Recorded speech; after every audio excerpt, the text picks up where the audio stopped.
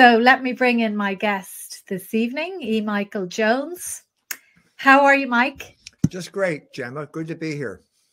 It's great to have you, as always. And nobody really is on a par with you in terms of explaining how we got into this mess.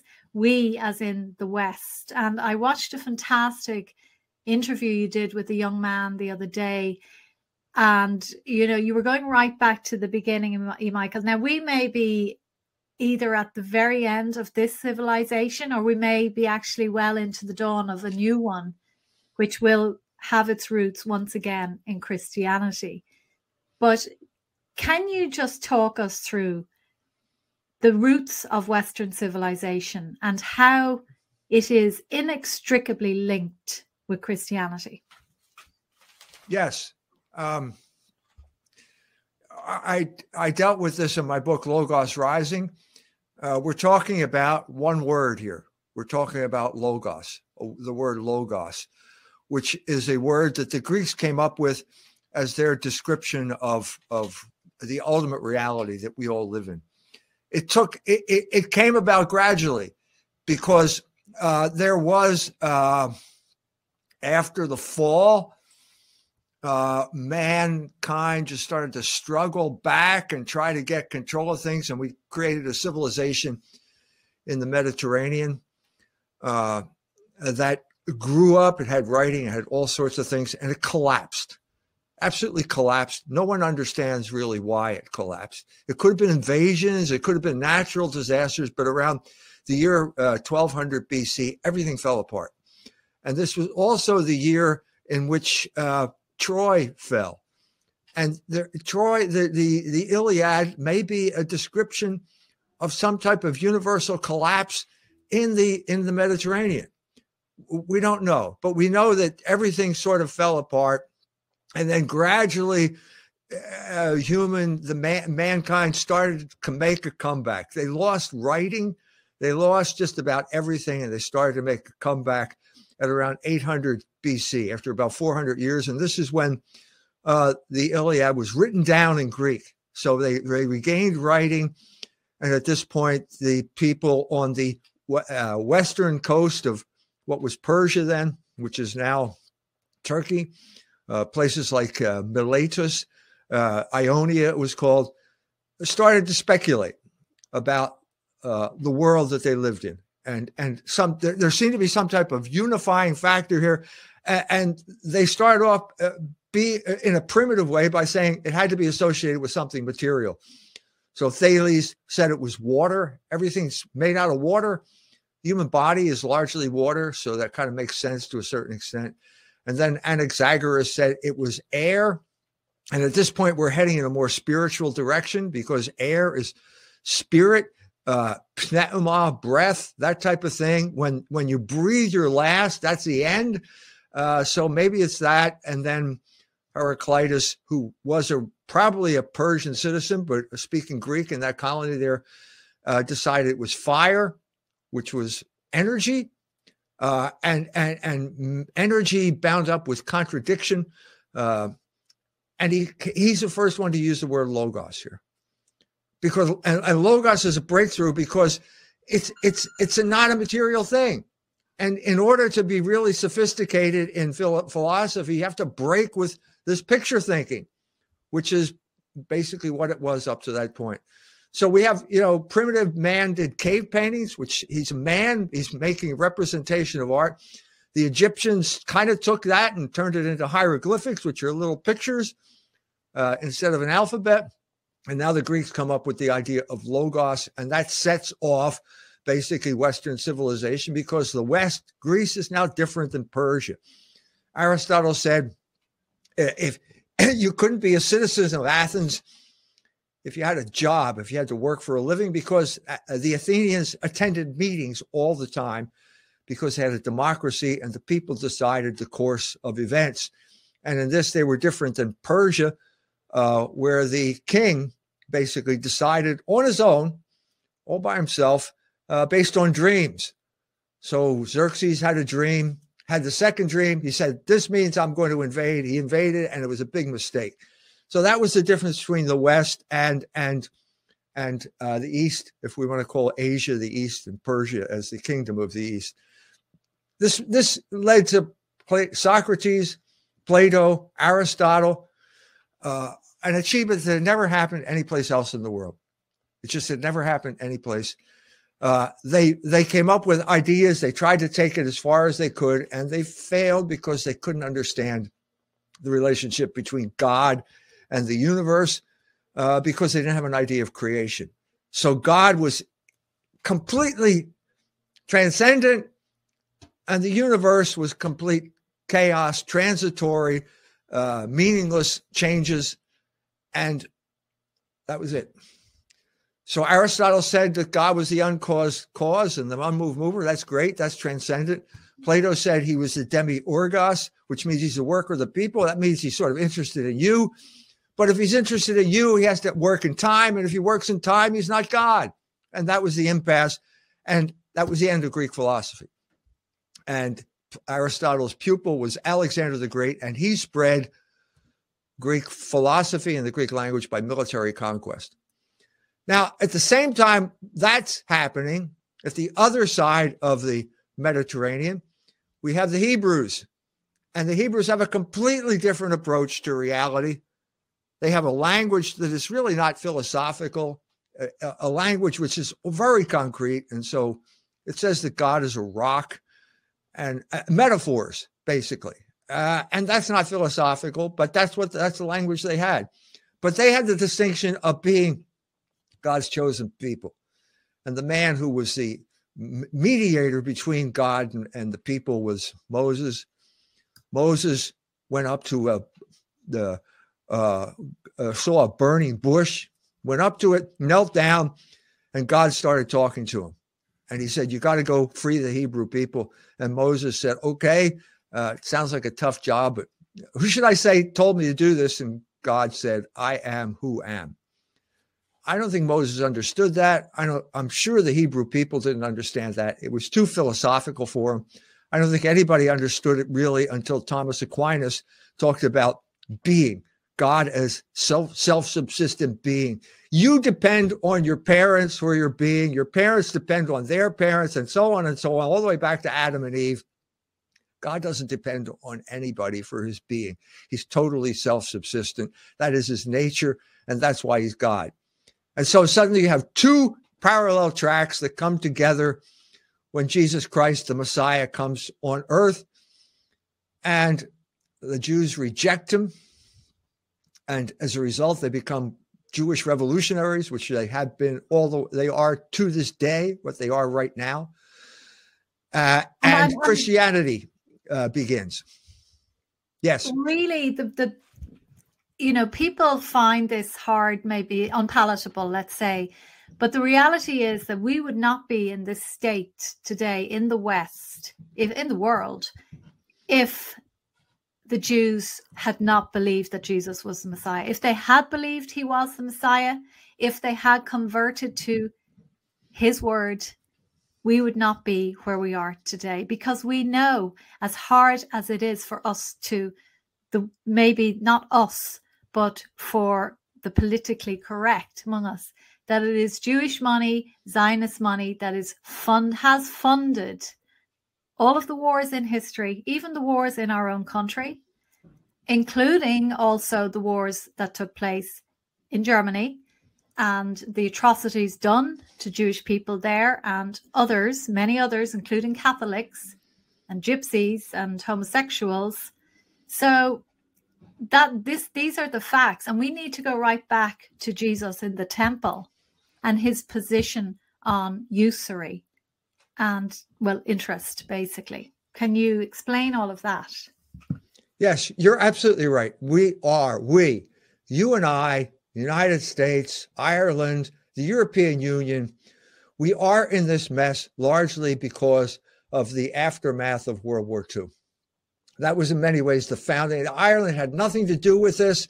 You were neutral in the war, but that doesn't matter, because the moment you joined the European Union, you became a vassal state to Germany, and Germany is a vassal state of the United States of America. And that means that you are operating according to German rules. And the main German rule that you're operating under is guilt for the Holocaust. That is the essence. That is the basis of Jewish power in the world today, both in the United States and in the European Union. That was a story I've been talking about this lately in Culture Wars. The October issue, the December issue, talk about the origins of this narrative. If you don't understand the narrative, you are not going to understand how to do anything about it. That's crucial. Exactly. That's exactly the point. And that is part of the tragedy right now is you can't talk about it. You cannot talk about this because in Germany, it's illegal. And in England, it's illegal. And I don't know what the situation is in Ireland, but you probably have some form of hate speech. It's probably why you got in trouble. We live in a world that is dominated by this Jewish influence that makes it impossible to discuss anything because these people have been at war with Logos, which is speech primarily, for 2,000 years now. And they gained the upper hand in the 20th century largely because of the outcome of World War II and largely because of stories that we don't even know about because no one will talk about them. No one has talked about them. And I'm talking about primarily the aftermath of World War II. It's supposed to, World War II ends and everyone lives happily ever after. No, that's not the story. That is not the story. And it is certainly not the story in Germany. And one of the people that is a seminal figure in this regard is Pope Benedict, Joseph Ratzinger. Joseph Ratzinger was 20 years old in 1947. 1946-47, the winter of that year is known as Das Hungerjahr in German history, the Hunger Year. And why is that? Because there was a Jew by the name of Morgenthau who was in Franklin Delano Roosevelt's cabinet, and he came up with something called the Morgenthau Plan, which was basically to starve Germany to death, starve the Germans to death, and nobody talks about this. In Germany, it's part of the history curriculum, but you have to talk about it in a certain way. Well, now, there were headlines, Judea declares war on Germany. Right. That's 33. That's 33. And by 45, they had won the war. And there was an outburst, a huge outburst of Jewish revenge against the German people that no one talks about. And that launched this narrative that put us in the position where we are today. It was in addition to the Morgenthau Plan, which just tried to starve the German people to death. There were all sorts of atrocities committed against Germans during the ethnic cleansing of all those ethnic Germans, largely perpetrated by Jews, who at that point were calling themselves communists because they were part of the Soviet army, but the Soviet Union was a creation of Jewish Bolsheviks. And so it's not surprising. Ilya Ehrenfeld, the propagandist, urged the Soviet soldiers to murder and rape German women. Nobody talks about this. That was a huge catastrophe for the German people. And Cardinal Ratzinger, Joseph Ratzinger, is 20 years old in 1947. He could not know about this. He had to know about this. He was there when it was happening.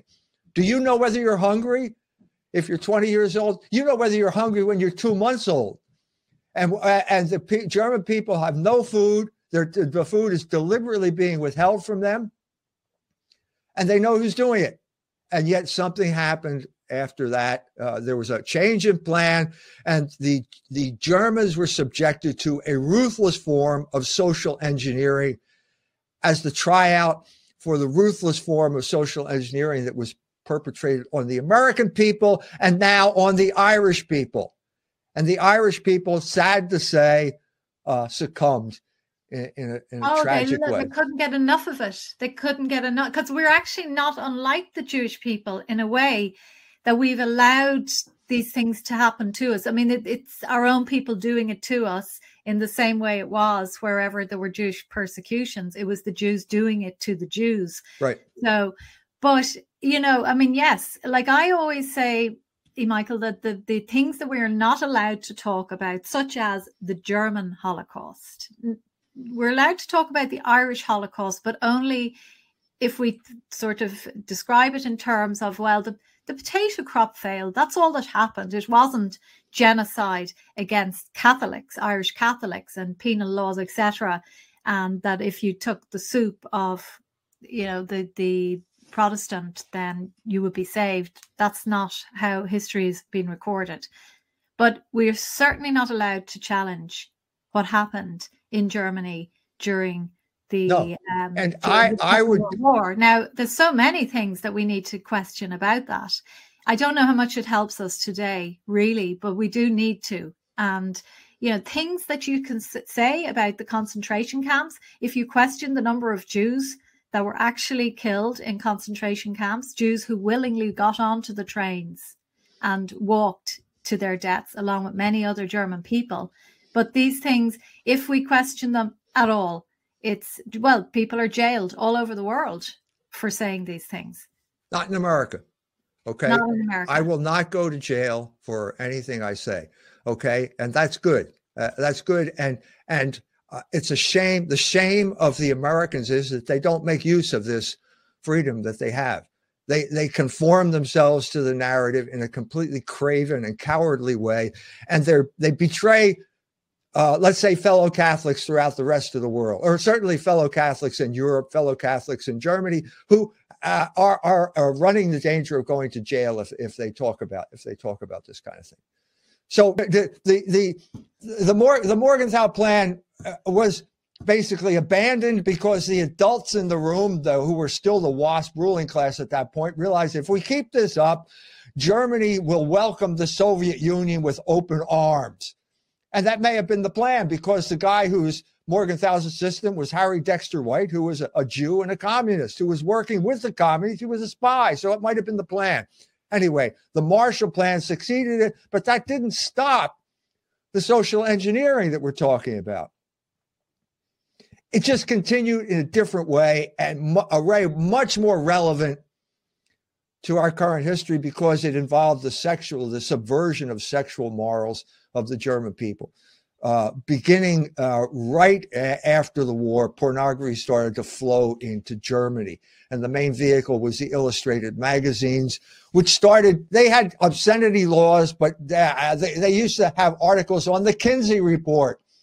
And that was science, so you could break it and show bare breasts in your magazine. And this was the thin end of the wedge. And it led all the way up to pornography, which was flooding through the country when I was there as a teacher in the mid-'70s. That was the turning point. That has direct relevance to Ireland, has direct relevance to the United States, because it was tried out first in Germany and then in the United States.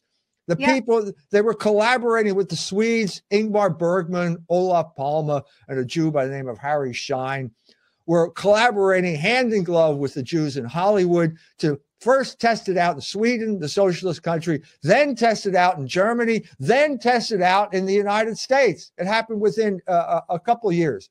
And the way they did it in the United States, the Jews who controlled Hollywood tried to do a sex farce with Dean Martin called Kiss Me Stupid. That failed. And the next year they came up with Holocaust, a Holocaust movie. And that did the trick. It was called The Pawnbroker. So you see how this subversion, how the Holocaust becomes the vehicle for the subversion of morals, to break down the resistance of Catholic forces like the Legion of Decency in the United States. That led to the... Go ahead. Yeah, no, continue. That led to sexual liberation. That led to the referendum on gay marriage. That led to the referendum on abortion, which is a Jewish operation from the beginning, not just in Ireland, but also in Australia. And now you see the lockdown, how bad the lockdown is in Australia, because they failed to stand up to the abortion issue and the gay marriage issue. Once the dam broke when they did that, once that happened, they were easy. It was easy to take control. And now, irony of ironies, Australia has just created concentration camps for the unvaccinated. The army is picking up unvaccinated people and taking them to camps. Who would have ever thought that it would come full circle like this? But that's what's happened. But it was all it was all prophesized. There's no denying that. And, you know, I mean, you have been warning about this for years. But I do want us to go back to the advent of our Lord, Right, and right, let's get started there, and you know, right. how society developed under Christianity and why that society was so stable, it was so harmonious. People had private property rights for the first time. Wars were they kept at a minimum because people all agreed in the same, they believed in the same savior, and that's where they got their common identity from. But of course, then we know who came in and destroyed all that. Right. So bring us back to the temple. Bring us back Right. to how Jesus tried to stand up against Right. money lending and interest and usury, which is at the heart of everything that's gone wrong, because Irish people are completely controlled by the banks now. That's right. That's right. And they should have stiffed the banks the way Iceland did, but they didn't. And that's part of the tragedy of Ireland right now. But anyway, it goes back to the moment where the Jews killed Jesus Christ. They killed their Messiah. Jesus Christ is the Logos incarnate. You are trying to destroy Logos. You are in rebellion against Logos, which is the order of the universe. This is not going to go well. And it didn't go well because they imbibed the revolutionary spirit at that point, and they acted on it. 70 AD, they rebelled against Rome, and Rome came in and crushed them and destroyed the temple. That's the end of Judaism. The end. You cannot fulfill the Mosaic covenant without a temple, a priesthood, and a sacrifice, and they can't do it anymore. And so at this point, Yochanan ben Zakkai, the rabbi, goes to Titus. He says, I'm a friend of Rome. Let me start a school. And this is the beginning of Judaism, which is younger than Christianity. It's a new religion. That's the religion that created after the temple. They still didn't learn their lesson. 60 years later, Simon Bar Kokhba rises up and again rebels against Rome. And this time, Jerusalem is wiped off the face of the earth. Nobody even knows. It's called Aelia Capitolina. A bishop in the 5th century had never heard of Jerusalem. It had been wiped off the face of the earth.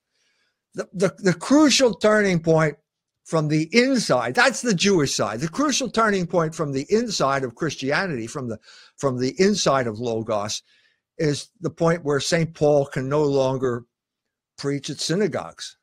Can't do it. The Jews won't let you preach. And so he's in Ephesus, with the Blessed Mother and St. John. And he has a dream. And the dream is there's a man from the other side of the Aegean kind of beckoning him to come across. And so he does, goes to Greece. Unlike St. Peter, St. Paul could speak Greek. St. Peter could not do this. He had to have translators. You can't preach through translators. He goes to Greek. He goes to not only to Greece, he goes to Athens. He goes to the Areopagus. It's mentioned in the Acts of the Apostles. And he gives a little speech to the Areopagus, which is basically the philosophical society in Athens. The students is Plato and Aristotle and Socrates. And he gives the wrong speech. Maybe if I ever get to see him, if I ever get to heaven, he'll yell at me for saying this. But I think he gave the Ephesus speech. The Ephesus was dominated by silversmiths who made little idols of Diana, 13 breasts, ugly little idols. And that was the basis for the economy in Ephesus. And when Paul threatened that, they expelled him. You're talking about a different group of people here. He tried to talk to them about Jesus. Who is this guy? Paul's a man in a hurry. You better slow down here to talk to these people. But he says, this man, he rose from the dead. And at that point, they don't even know who this man is. And they say, okay, he rose from the dead. Well, we'll talk about this some other time. And they walked out. And Christianity took another 600 years before it got established in Athens because of that walkout. And I'm convinced that one of the people who understood this story was St. John. And St. John realized we're in a different era now. These people, nobody, we can't preach to the Hebrews anymore. We're going to preach to a whole new world. The lingua franca of this new world is Greek. We're going to talk in Greek. I'm writing the gospel in Greek, and I'm going to deal with it, the basic Greek concept, which is logos. And so he says, in the beginning there was logos. We usually say in the beginning there was the word. That's why all English translate. I don't know what that means, but I do know what logos means because I studied Greek, and it means a lot more than just word. It means rationality. It means order. It means everything. It's the essence, the epitome of Greek philosophy. So this is a parallel to Genesis, which is also a narrative about the beginning. In the beginning, God created heaven and earth. Now St. John is saying, in the beginning, there was logos. There was always order. There's never been a time where there has been order here. There's never been a time when there was chaos, which is what the Greeks thought, because now we know that the world was created, which the Greeks did not know. And if it's created, it's a work of art. And God is the artist, and there are going to be traces of God's mind in all of creation. This is a fundamental change. Even the Greeks, as smart as they were, could never have come up with this idea because they didn't have the idea of creation. And so he says, and Logos was with God, and Logos is God. Well, that's really, it's going to take centuries just to meditate on that and find the implications, discover the implications of that. And that meditation is otherwise known as the West. That's what we call the West, because now the Roman Empire collapses and the center of civilization starts shifting toward what we call Europe now. Although there's lots of problems, we have all of my barbarian German ancestors looting and pillaging. That's going to be a problem for centuries, but eventually it's going to take hold. And so by the middle of the 13th century, we've established cities. And in Paris, there's a university, and the Dominicans are running the university. And one of the star Dominicans is St. Thomas Aquinas, who finally brings Aristotle together with the tradition of the West in a way that the Muslims could not do. They failed. When Aquinas was writing, he had the book of Averroes on his table. It had been translated into Latin. Averroes was the Islamic philosopher, and philosophy in the Islamic world is a tragic adventure. And Averroes was part of that tragedy, who's a man who's confronted with the contradiction between the Quran, which says the world is created because they got it from Genesis, and Aristotle, who said the world's eternal. And so Averroes, because he didn't have the benefit of Christianity, because their Islam is basically based on Nestorianism, a heresy, because they couldn't understand how Jesus Christ could be true God and true man. So he was a man. So there was that discontinuity between God and the universe. He just said, well, they're both right. And Aquinas was smart enough to say, no, that's the end of thinking if you say they're both right, because you're just contradicting yourself, and you can't base your civilization on a contradiction. And so in a moment of brilliance that is typical of him, he said, even if the world were eternal, it had to come into being. Now, that is really sophisticated thinking, because most people confuse time and causality, and they're two different things. And Aquinas was able to separate them. And so Father Yaki said, at that moment, 1277 was the creation of science. This is the beginning of science, because the Bishop of Paris condemned Averroism, that notion of two truths. It would make a comeback there. I mean, it's never going to die out. There's always going to be that tendency, but it had officially been condemned. And now what we saw was the universe is worth just looking at all on its own. It's an incredible change, because before this, Plato said the only intelligible things were forms, and they existed someplace that no one's ever been, and no one's ever. It's like up there are numbers and triangles, and we've never been there, we've never seen it, but that's the only thing where you can have knowledge. Down here, everything changes. It's complete chaos. So don't even think about studying. This is all changed now. And it had implications for science, which I've talked about. Albert the Great now would just study things as they are, but it also had implications for art. And Aquinas is a contemporary of Giotto, and now Giotto, the great Italian artist, breaks with the idea, the Greek model. Vasari talked about this, the icon. The background of the icon is gold because gold is eternity. Now we have Jesus Christ in the world. And you look at the background, and there are people working in the background. There are cities in the background. You have Christ asleep in the boat, and you look at the faces, and you've got these people who are upset. It's obviously they're upset. You've got all this drama now because the world is an intelligible place because Logos is God, and God created the world. And that's the West. That's the West. So I just finished a book on art, which covers all the way from Giotto up to the Jewish takeover of art in the 20th century and the destruction of art as a result. Logos Rising is just the same trajectory, but now it's philosophy and science. And I mean, if people find what we're talking about maybe a bit too highbrow, you know, art is a very good way of explaining how Christianity inspired the most beautiful buildings, for example, in Europe, in the world, really. And, you know, particularly in Europe, all of the great cathedrals, but the classical design, which has been replaced by Soviet blocks funded by we know who, which, you know, does not, and I know you talk about this so beautifully, that when people don't have beauty around them, it really impacts on them.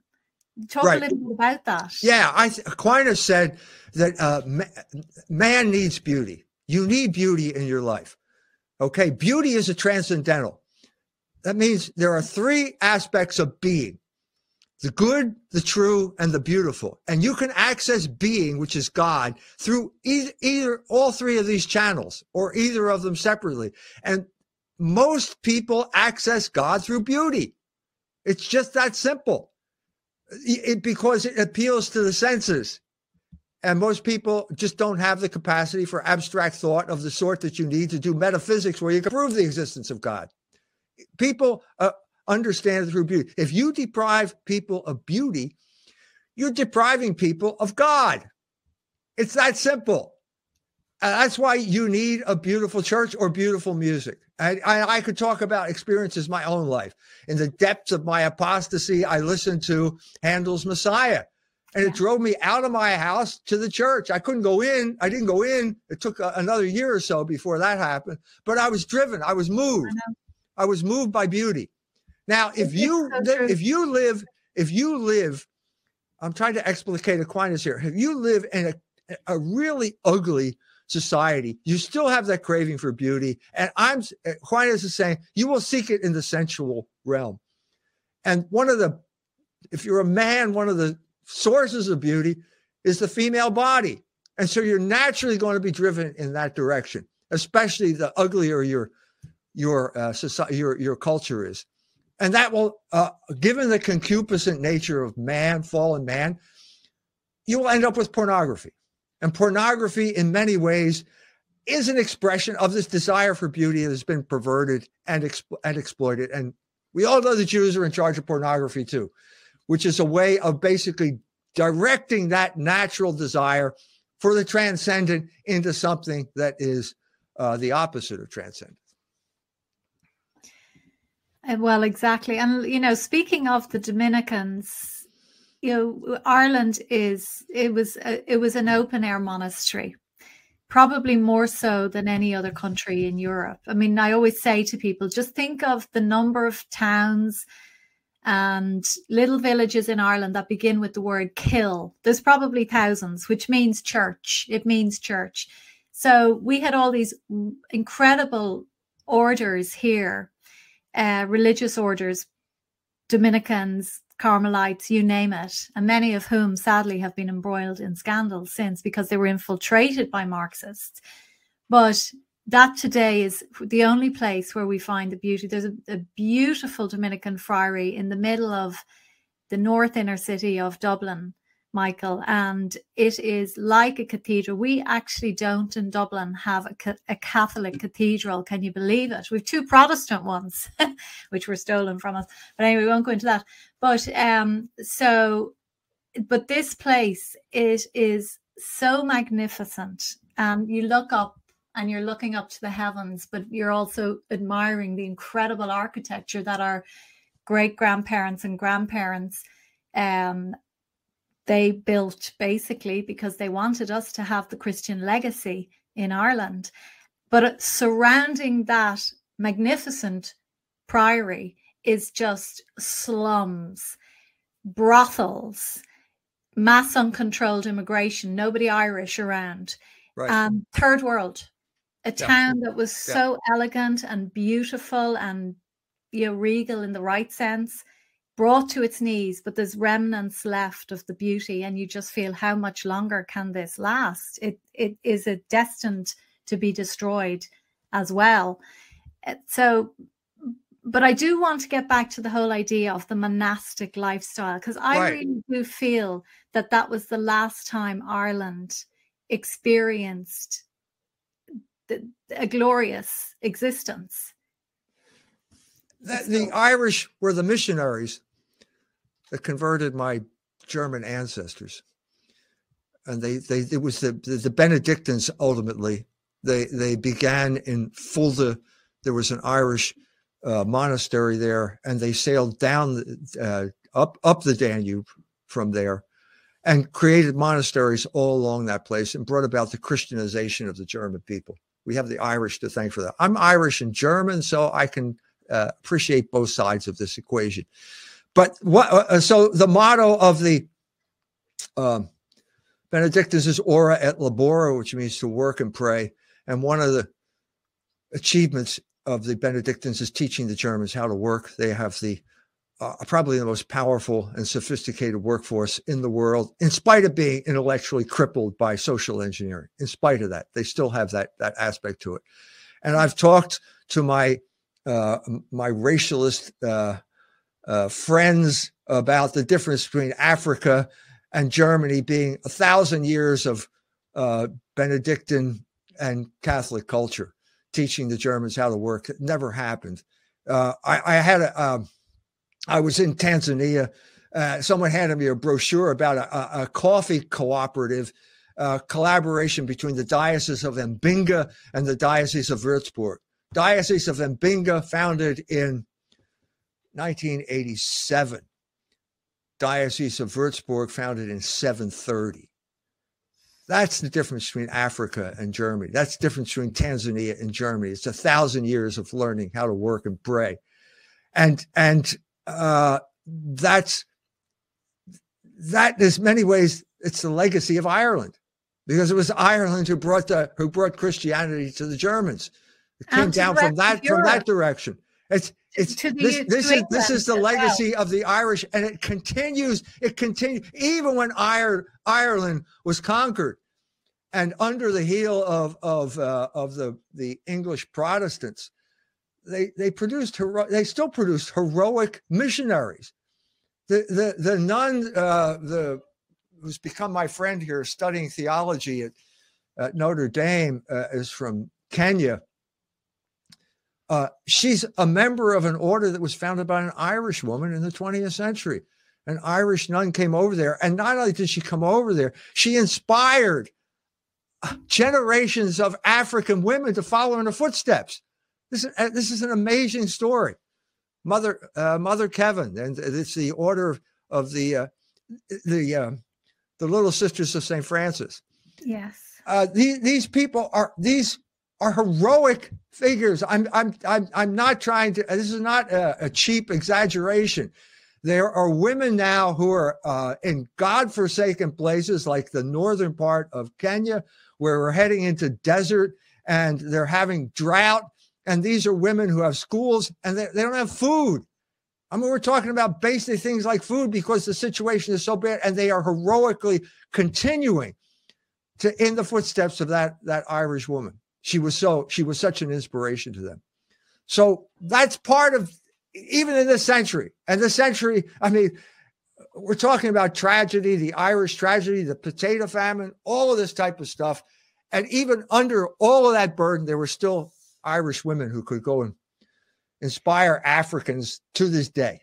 Well, like, it's definitely the case that no group of people suffered more for their Christian faith in Europe than the Irish, no question. And that's why we held on to our Christian beliefs, such as the sanctity of human life in the womb, the idea that a man cannot get married to another man, the idea that the family is the primary institution in the nation, and it's the most important.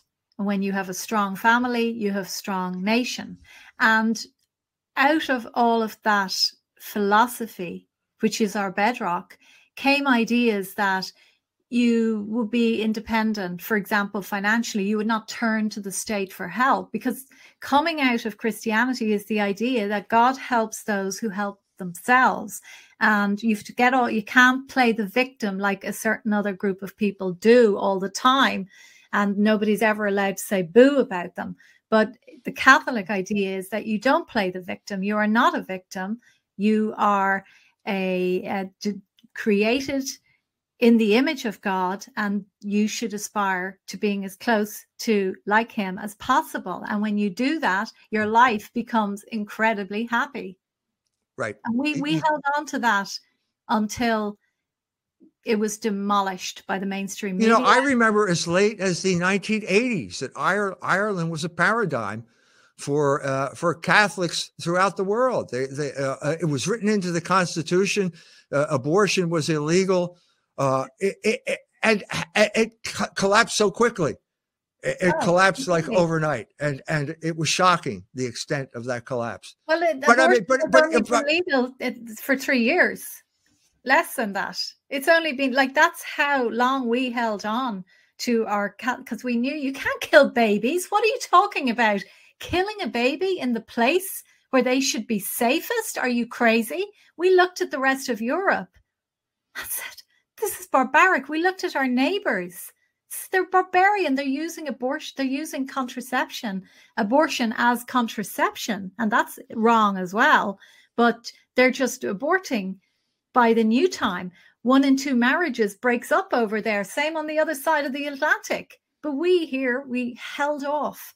And as a result, I know it because I grew up in this country. I know that it was Catholicism that made it brilliant, made it safe, made it that you grew up with parents who loved each other. It wouldn't be perfect always, but they were not going to go off and set up home with another man or woman. That was not going to happen.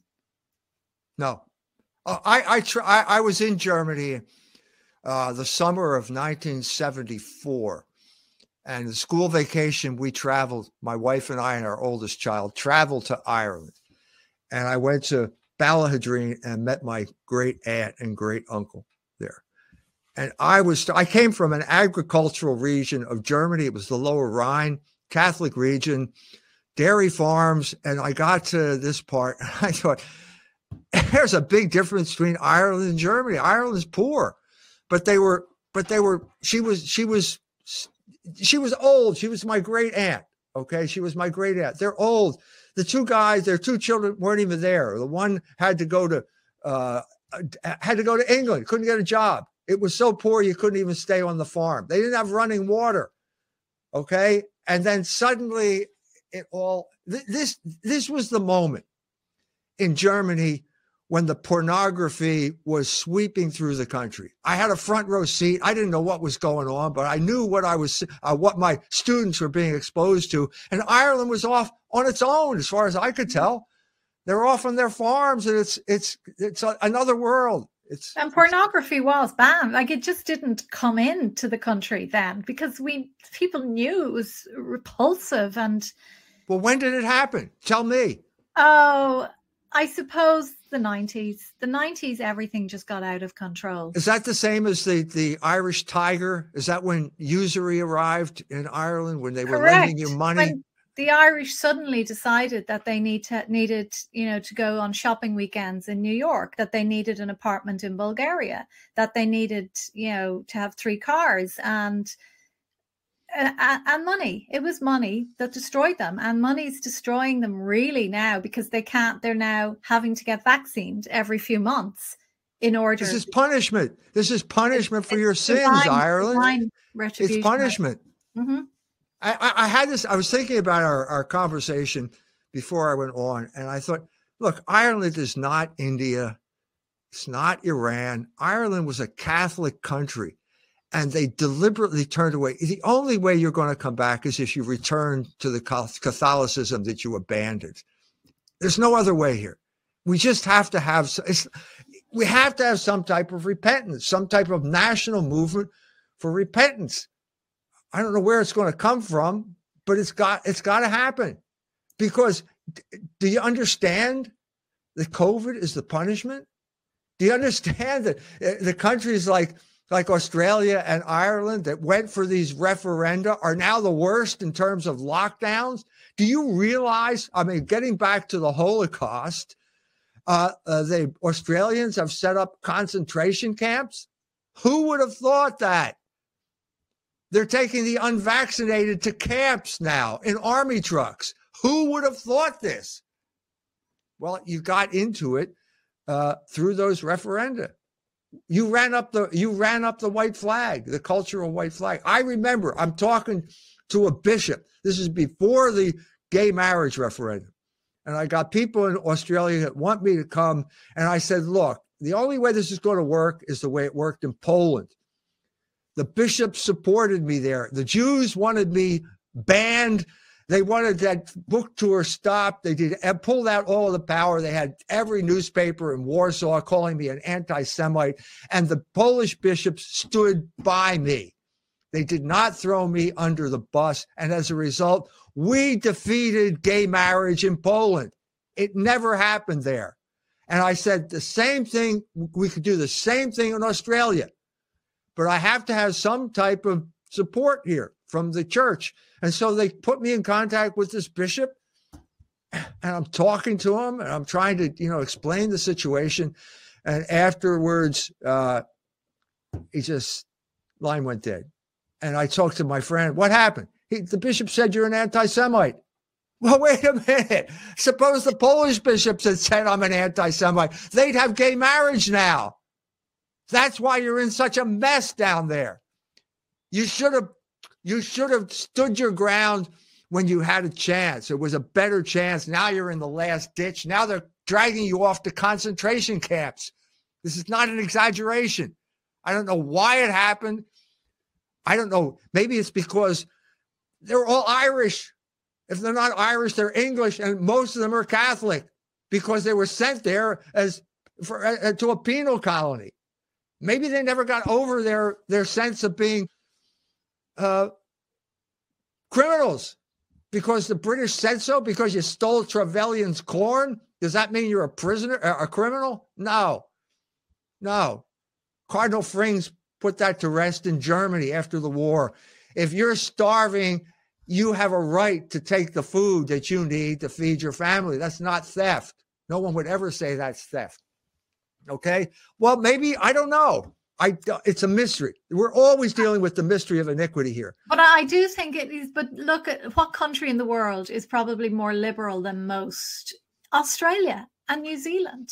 And, look at California. It's the places where they've just let all their standards go. And it's just had party.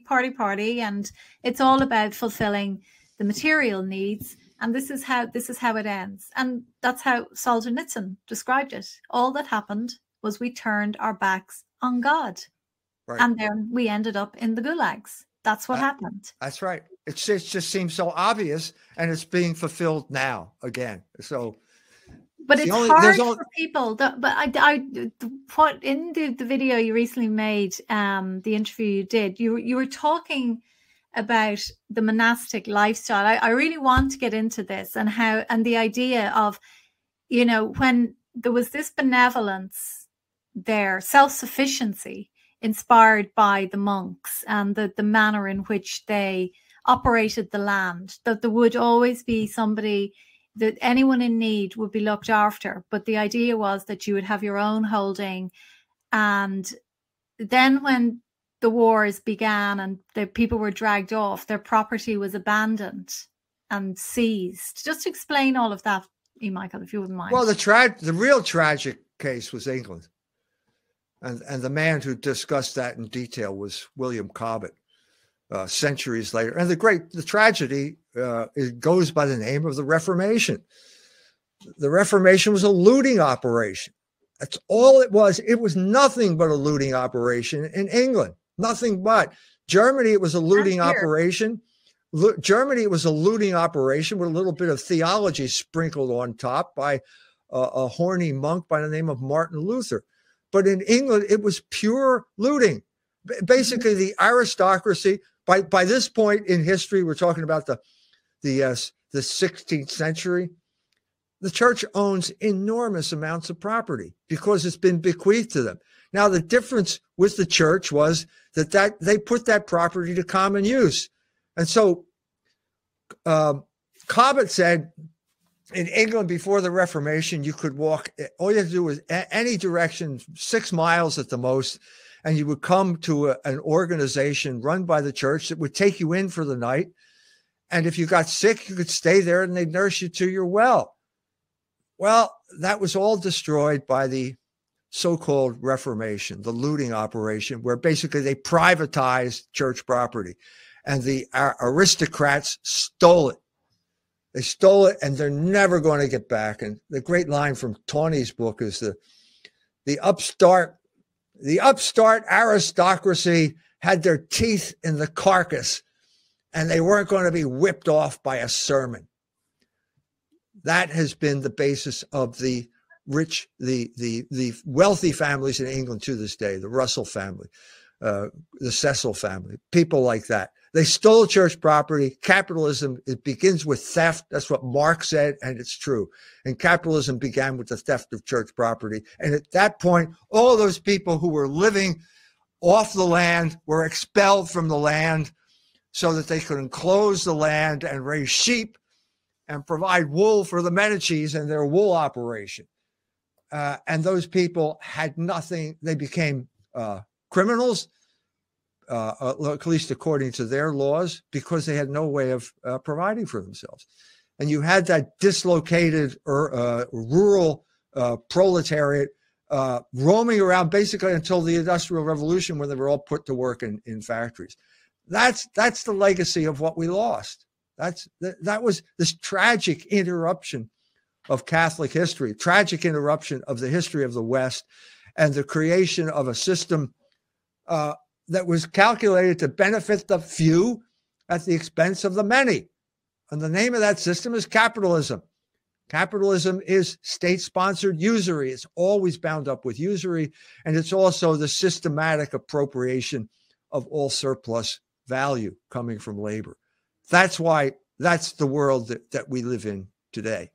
Then the saddest thing, Michael, from an Irish perspective, is that, yes, we suffered terribly during the Reformation and our monasteries were burned to the ground and our people exterminated, but we actually did build back again as a very strong Catholic nation. Dare I even mention the words build back together. But so when we got our independence 100 years ago, there was a very strong desire by the founding fathers that our constitution would be Catholic and that it would be clearly stated in the preamble that all of our rights came from the Holy Trinity. And that made it patently clear what we stood for as a people. And then the religious orders set about founding the hospitals and the schools.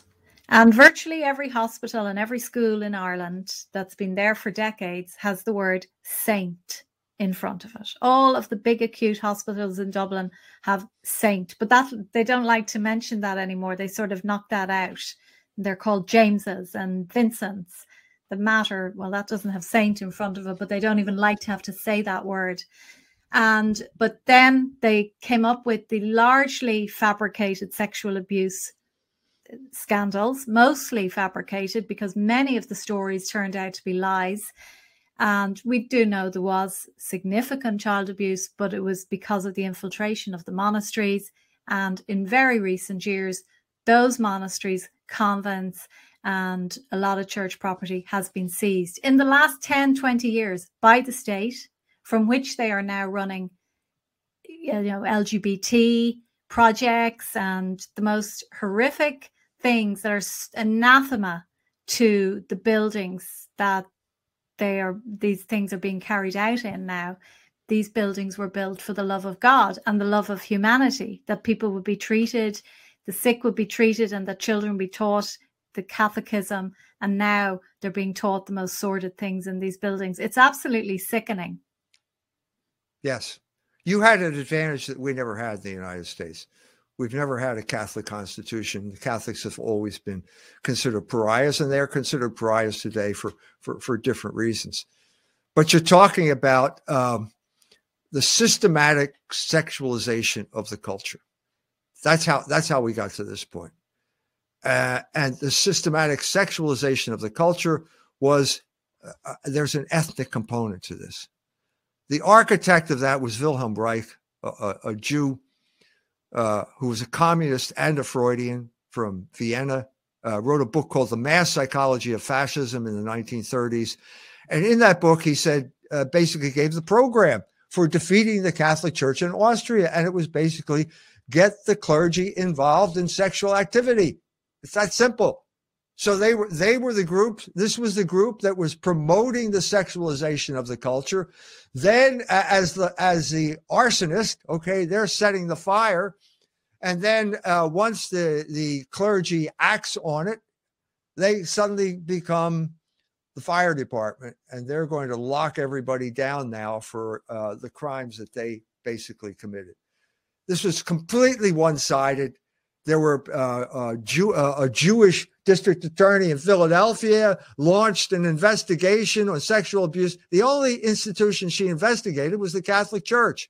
This lady was on the board. Lynn Abrams was on the board of the ADL. These are enemies of the entire human race, but certainly enemies of the Catholic Church. And so the result was an investigation where this lady published the pictures of 300 priests. And there was one indictment. Well, wait a minute. If you're not going to indict someone, why are you putting his picture up there?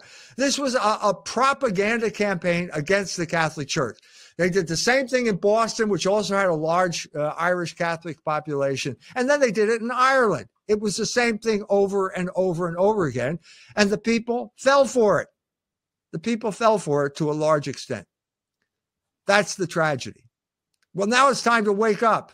And if we can talk frankly about this, I think I can walk the Irish people through what happened here, but we have to be able to talk frankly and openly about who the real actors were.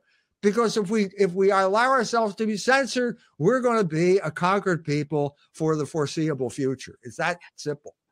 Exactly. And like the men who drafted our Constitution, some of them, Eamon de Valera for one, although I'm not sure, I think he weakened, but they wanted to put in specifically into our Constitution that Freemasonry would be outlawed. Now we know where Freemasonry comes from. Would you explain that? The same people, right? Yes, there's a whole chapter in the Jewish Revolutionary Spirit about the rise of Freemasonry.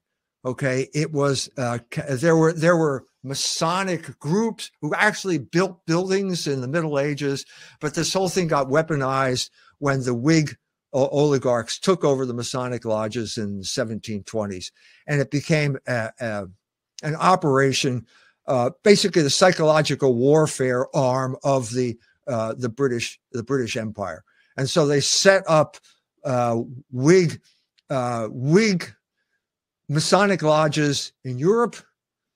Okay. They set one up in Hamburg. Hamburg has always been an Anglophile German city. And they said, the Hamburg group said, we're not going to let Jews in. The British overruled them. The Grand Lodge and so on said, no, you have to admit Jews. So we're talking about a subversive agent. The same thing happened in France. The Masonic Lodge became basically the arm of British warfare against the French, and eventually they succeeded in bringing down the Bourbon monarchy and establishing the rule of Freemasonry and capitalism in Europe as a result of that. So it developed out of that type of collaboration, And it still is working that way today. The Masonic lodges ran the United States of America. I don't think that's the case anymore. Philip, the Duke of Orleans, who was the cousin of the king, changed his name to Philippe Égalité. He had to write a memoir before they chopped off his head. And he said that Freemasonry is to revolution like the candle to the sun. And when the sun of revolution rises, you don't need the candle anymore. And so I guess the classic, he's talking about the French Revolution, but obviously the Russian Revolution is another example of precisely that. That type of ferocious revolution makes Freemasonry, the subversion of Freemasonry, unnecessary. And I think the same thing applies to the United States. Basically, we have the revolutionaries running the show now. The Biden administration has so many Jews in the cabinet, they could have a minion. They could have their own prayer service because they have more than 10 Jews in the cabinet.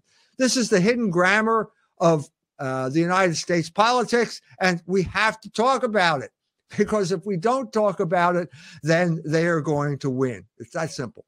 I think the significance of the Freemason, the Freemasonry, is that at a local level, it's very influential because it targets the different professions such as the law, the police, and infiltrates them and gets these guys signed in before they know it. They're being blackmailed. They're, being, there's hookers put in their way. There's lines of cocaine, and then they've got them. So Ireland has, I believe, the highest number of Freemason lodges in the world per capita, even though it's all underground, a lot of it. But that's how they get them, at a local, organic, grassroots level. And then it goes right up. It goes up to the judiciary, obviously, to government. I'm not trying to minimize the pernicious influence of Freemasonry. It had a horrendous effect in South America. Mexico, to this day, is basically run by Freemasons to the detriment of the Mexican people, who are overwhelmingly Catholic. So I'm not trying to denigrate. I'm just saying that we're at a much more advanced stage. It may be in certain localities that's the case. My father-in-law was a Freemason. He was not a revolutionary by any stretch of the imagination. And at a certain point, I think he had trouble finding successors, because in Philadelphia, people weren't joining the Masonic Lodge anymore. It's just what happened there, But I suppose when you tie that in with the bankers and the people who are really controlling everyone, the Zionists, it's on a local level that there are these levels of control. Right. And right. then, See, one of the things I don't understand is how can Ireland be so anti-Zionist and so supportive of the Palestinian people and not understand that there is another element to Jewish subversion that is always Marxist, and in many ways the opposite of Zionism is the Zionist Marxist quarrel is an intra-Jewish quarrel. How come the Irish only see one side of the story? How come they only see the Zionist side? When I was in Tehran, I met with Mick and Claire, I forget, two Irish politicians. I think they're from Dublin. Yeah, but they'd be hardcore leftists now. They'd be very lefty. Yes. So they don't understand that there is a subversive element. They don't understand that the Jews control the left as much as Zionism, or it doesn't bother them. I don't understand this. It's a mystery to me. They're not sophisticated enough, I'm afraid, in their thinking, but also they're cowards. They're cowards because they don't want to be called, anti-Semites, but they have to push Islam. It's not even about, they don't care about the Palestinians, I don't think. They have to be seen to be pushing Islam because that's going to be the new religion. And we know that is also funded by the Zionists. So, and they have to be, completely like pushing the globalist agenda, but also to be seen to be defending international causes. And why don't they see this influence domestically in Ireland? Are they all on board with this? I guess they are. because sexual liberation became part of the left. That's the tragedy of the left over the course of the 20th century, when everybody stopped talking about economics on the left and everybody started talking about sex. And that's all they talked about. But and that's what the left is now. That's it. That's what it is. They're they're pedophiles. They're depraved. I'm not talking specifically about Mick Wallace and Claire Daly, but it's anything but Catholicism, because Catholicism was so bad and it was so repressed. It's much better to teach 4-year-olds about masturbation. This is really going to develop their intellect, teaching them, to have sex with themselves. This is really highbrow civilization. Michael, did you not know that? I must have missed that. I didn't get that memo. I didn't get that memo. There's another tragic figure, Terry Eagleton, the Marxist professor at Oxford, wrote an autobiography about what it was like to be an altar boy in Ireland. And then, so how did you go from being an altar boy to this flaming Marxist professor? Well, the short answer to that question is sex. It's that simple. It's in his autobiography. This is what wrecked this class of people. This is what wrecked this class. It wrecked the Irish. It wrecked America. It wrecked the church in America. And it's time we woke up and understood Wilhelm Reich. We got to wake up. He was on the cover of the New York Times Magazine in 1970. This is what happened. This is why the sexual revolution is so important, because it led from a coherent Irish Catholic culture into this COVID colony, Google, run by Google and Facebook, which John Waters has talked about eloquently. Oh, yeah. I was talking to a young man the other day, and he was telling me that he's trying to get a mortgage. But because his wife stays at home with their 4 children, the bank will not give him a mortgage. Oh, this is outrageous. Isn't this sickening? This is outrageous. But I explained it to him. But this is about the destruction of your family. They want your wife out at work so that they can come in and maybe take your children from you if you're going to be awkward squad or stand up against them. And I tried to explain to him that women were put into the workforce in order to reduce men's wages, more slaves for the banks, for the capitalists, communists, they're all the one. And then the state could move in on the children and take over their education and brainwash them into good little socialists, good little communists. But this is how sickening it is that the banks are working to demolish the family. You mean, and did he understand what you were saying? I think he got it. Yeah. When you say like white Irish men, I can't believe I have to say white Irish men, because you cannot be anything other than white if you're Irish. But, that's just a fact. But they have been so attacked as American white straight American men have been, and all men in the West, but they are so down, they're so browbeaten, they're so just totally disillusioned, and they're not allowed to speak, they're not allowed to be men. And when you say to them, look, women like me believe that the most important role of a woman is to be a mother. It's if you are a mother and you've been blessed with children, the greatest job and career you can do is to be with your children until they are fully grown. And when you say that to Irish men, they think, really? You actually think that? Yes. And that's what most women know instinctively, that they should be at home with their children. The great achievement after World War II in America was the widespread implementation of the family wage. The family wage. By that, we mean a man earns enough money to support his wife, who can stay at home and raise the children. If you don't have a family wage, you will end up like Florence in the 15th century, which became a museum because the working class could not reproduce. There was no generation. They could not afford to have children. The wages were too low. This is precisely what happened to America. Yeah. Okay. When they abolished the family wage, when they started loading down these companies with debt and outsourcing through leveraged buyouts, they destroyed the manufacturing base of America. And now China is the leading manufacturing country. Now, again, it's the same group of people. This was Wall Street that did it. There's a certain group that dominates Wall Street. They had names like Boesky and Michael Milliken during the 1980s, and they are responsible for this catastrophe. They are also responsible for promoting feminism. Feminism is nothing more than the destruction of the family wage. They come up with phrases like equal pay for equal work. Who can argue with that?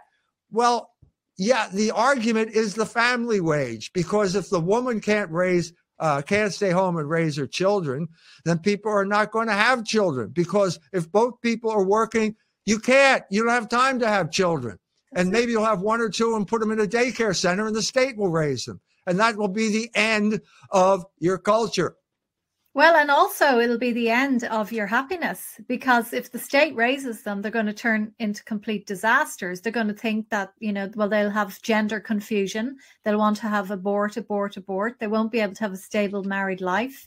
So your children will be children forever if the state is raising them in state schools. Whereas if you are at home raising them, teaching them the culture of your parents and your grandparents, well, then you will have happy little children who will grow up into happy adults and might actually even look after you in your old age, which would be something, rather than being dumped into a nursing home, which will happen if you keep your children in state schools. That's right. So there's huge benefits to all of this, Michael.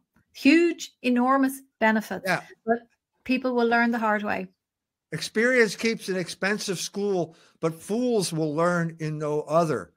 And so Ireland has now been through the expensive school of experience. And now we're not going to talk about the theoretical realm. We're talking about actual empirical facts, that you are slaves now. You have been enslaved, and you gave up your heritage, your Catholic heritage. And now what do you have? Debt, transgenderism, a homosexual Tisak. Actually, I hear he's being investigated for some type of fraud or other. Maybe he's Indian as well. Don't forget that bit. Yes. Anyway, so it's not as if we have to make and say, if you do this, this will happen in the future. The future has already happened. All you have to do is look around. And that's true. It's true of Germany. It's true of the entire West, which is what we were talking about at the beginning. Well, look, Michael, you've helped us to understand what's gone wrong with our civilization and how to fix it. So the answers are there. It's not difficult, but, I do think the Irish are going to learn the hard way, as they always have done. But thank you so much for your time. Is there anything? Now, you have a new book coming out, have you? Yes, it's called The Dangers of Beauty, the conflict between mimesis and concupiscence in the fine arts. And it's a whole history of the West from the point of view of beauty, rather than the true or the good. So that'll be out. Culture Wars magazine is dealing with these crucial issues in Germany right now. The consciousness is rising in Germany. They can't keep it down anymore. And we're talking about that. So you can go to culturewars.com or fidelitypress.org, and all of my materials available there. Fantastic. When is your book out? We're talking, finishing up. We're ready to send it to the printer. So it should be early to 2020. 2022. 2022. Yes. I know. Sure. It just still feels like March 2020 when the math's really got going.